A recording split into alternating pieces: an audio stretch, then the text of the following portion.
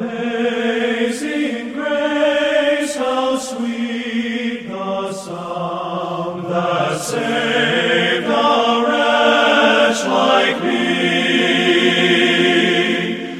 Welcome to the Beacon broadcast from Beacon Baptist Church in Burlington, North Carolina, featuring expositional Bible teaching by Pastor Greg Barkman. If you'd like to correspond with the Beacon broadcast, or if you wish to support this radio ministry, write to the Beacon Broadcast, Post Office Box 159, Alamance, North Carolina 27201, or find us on the web at beaconbaptist.com. beaconbaptist.com. The Beacon broadcast is supported in part by the gifts of faithful listeners.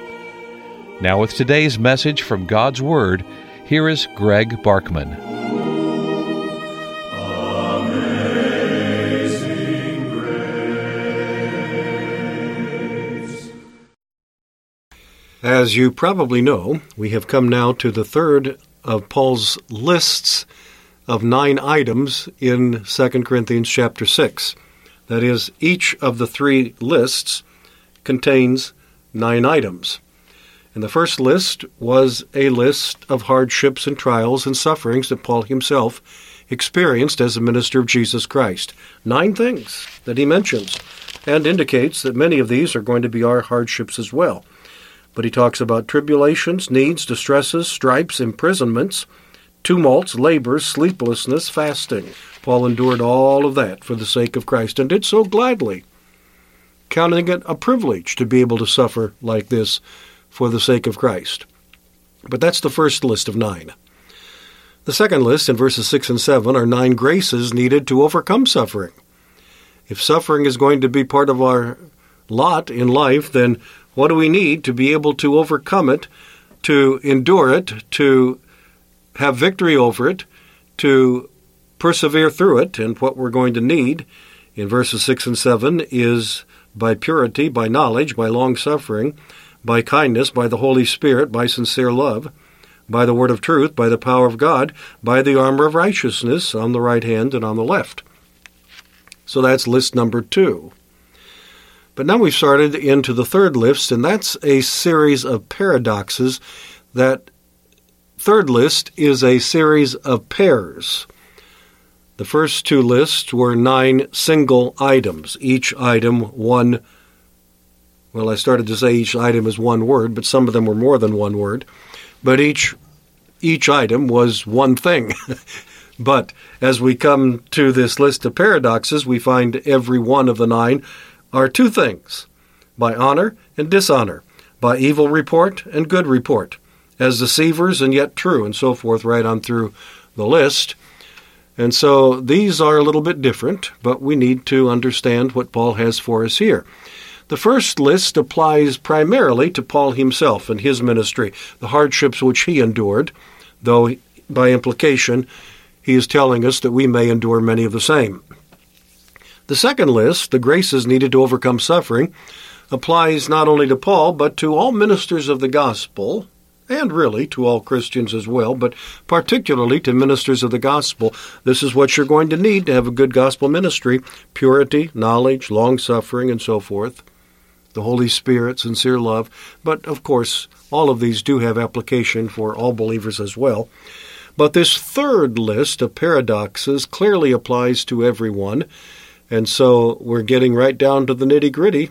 I hope you are prepared to listen and to benefit as we study this list of paradoxes together. Thank you for joining me on this Friday, February 17, and thanks for supporting us financially, which is the only way that we can continue teaching on this station. 9 paradoxes of the Christian life, and 4 of them are paradoxes of reputation, and 5 of them are paradoxes of circumstances. And so, first of all, the 4 paradoxes of reputation. We took up the first one on the broadcast yesterday, which I called the foibles of honor. By honor and dishonor. Both. Some honor, some dishonor. You've got to be prepared for both. It's not going to be all honor. It's not going to be all applause. It's not going to be all approval. It's not all going to be appreciation. You're going to have some of that, no doubt, in your Christian life. Thank God for that. But there are also going to be some negatives, some of them pretty strong, pretty severe. By honor and dishonor, you're not always going to be honored. Sometimes you are going to be dishonored. You're not always going to be respected. Sometimes you're going to be disrespected. You're not always going to be appreciated. Sometimes it's going to be clear that you are very much not appreciated and they wish you weren't around. Because, as Jesus told his disciples, that's the way they treated him. Some honored him, some dishonored him. And the problem, said Jesus, is not with you necessarily. It certainly wasn't with him. What was wrong with him? What fault was there in him? None whatsoever. So why would anyone dishonor him? The problem wasn't with him, it was with them. He told us what the problem is. He said the problem is that the world cannot understand nor appreciate a child of God.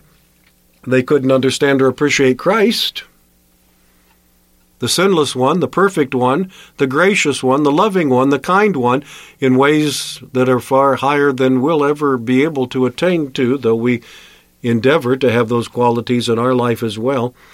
But the world dishonored him, the perfect one, filled with love, filled with grace, filled with kindness, filled with benefits for those around him, and yet they dishonored him. So why should we be surprised if they dishonor us? I'm afraid there are too many Christians that are thin-skinned. You've heard the phrase snowflakes, people that just melt at the slightest thing. That phrase is usually applied in a more political sense, but it applies here as well. There's some people who are just so dependent upon being supported and approved by others that the slightest frown, the slightest bit of disapproval is like sunshine on a snowflake. It just melts them away. It turns them into a puddle. It makes them no good for anything. You better get over that by the help and grace of God. By honor and dishonor, and the second one is certainly related to it, by evil report and good report. If the first one talks about the foibles of honor, you can't count on it. People are fickle. The second one talks about the shallowness of human opinion, what people say about you. This is more what they say behind your back, in most cases, than to your face. When it comes to honor and dishonor, that's something that's more open and public. They were either honoring you or dishonoring you in an open way, but now what they say about you by evil report and good report. This is what other people are saying to other people about you. Not necessarily in your hearing, not necessarily behind your back, or not necessarily to your face, but rather behind your back. It's what people are reporting to others of their opinion of you. And some will commend you, and some will condemn you. And there are oftentimes more condemning reports than commending reports. But the real question is not what did they say, but why did they say it? People who love God and love truth should be those who will commend you because they recognize that you are one who loves God and loves truth. And that will draw commendation out of those who are of the same nature. But for those who hate truth, there's going to be condemnation if they sense that you love truth. You love it, they hate it. You love righteousness, they hate righteousness. You love justice, they hate justice. You love mercy and kindness and love, and that's opposite what they are. And so just like the first one, the foibles of honor, so when it comes to human opinion, the only report that really matters is God's. Some people will give you a good report to others. Some will give you a bad report to others. And don't be one of these people that just can't stand it unless you find out what other people are saying about you. What did he say? What did she say? I've got to know, I've got to know, I've got to know. Stop it, stop it, stop it. You don't need to know. Ask God to help you to get over the need to be constantly well spoken of, because if that's a need in your life, you are going to be disoriented most of the time. You're not going to be able to be much good most of the time, because for a Christian, life is made up of both good reports and evil reports, that is, bad reports. And you better get ready for it. You better get ready for it. Don't let it destroy you. Yes, I remember I had a member of my church years ago, in the early years, who since moved on to other locations, so now is with the Lord. But he was a very wise man, a very godly man, and he said to me one time, I had to learn a long time ago. He also was involved in Christian work, though not as a pastor. He was actually the administrator of a Christian school in our area. And he said, I had to learn a long time ago to just give my reputation to God. I can't be concerned about what others think about me and what others say about me. My reputation is in God's hands. That is such an important lesson to learn. If God wants me to have favor with certain people, He'll give me favor with those people, and that's not for my glory, my honor, to boost me and make me feel good about myself. If God gives me a good reputation with certain people, that's to be used for His glory. He gave that to me so that I can have an effective ministry with them.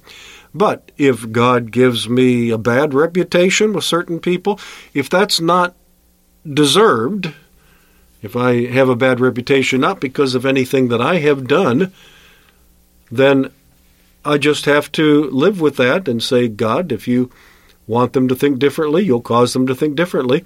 And if you don't, that's okay. They'll stand before you someday and give an account for what they have said, the gossip they have spread, the slander they have done. I can't be responsible for that. There's no way that I can control that. There have been a few times when some disgruntled person has posted some harsh things about our church online, on Facebook or some other place. And that has gotten some of our members all upset. Oh, did you see what so-and-so posted? Oh, what are we going to do about it? What are we going to do about it? Nothing. We can't control it. We can't respond to it. We can't answer it. We're not going to go on a crusade to try to make everybody understand that isn't true, even though it isn't true. Very, very much it is a lie. It is a slander. It is very much not true. But we'll just go on doing right, speaking truth, reflecting Christ, demonstrating grace and love and long-suffering and kindness, and the people who want to believe a bad report are going to do it regardless of what we're doing. And the people who are true seekers of truth will find out the truth, and they're not going to believe the false report. And all of that's out of my hands. And that's out of your hands too. Get ready for it. Get ready for it.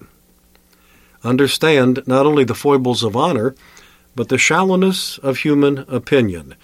Don't get too hung up on what people say about you. It really is out of your control, and it really doesn't matter. Until next week, Greg Barkman saying good day. May God give you His eternal peace.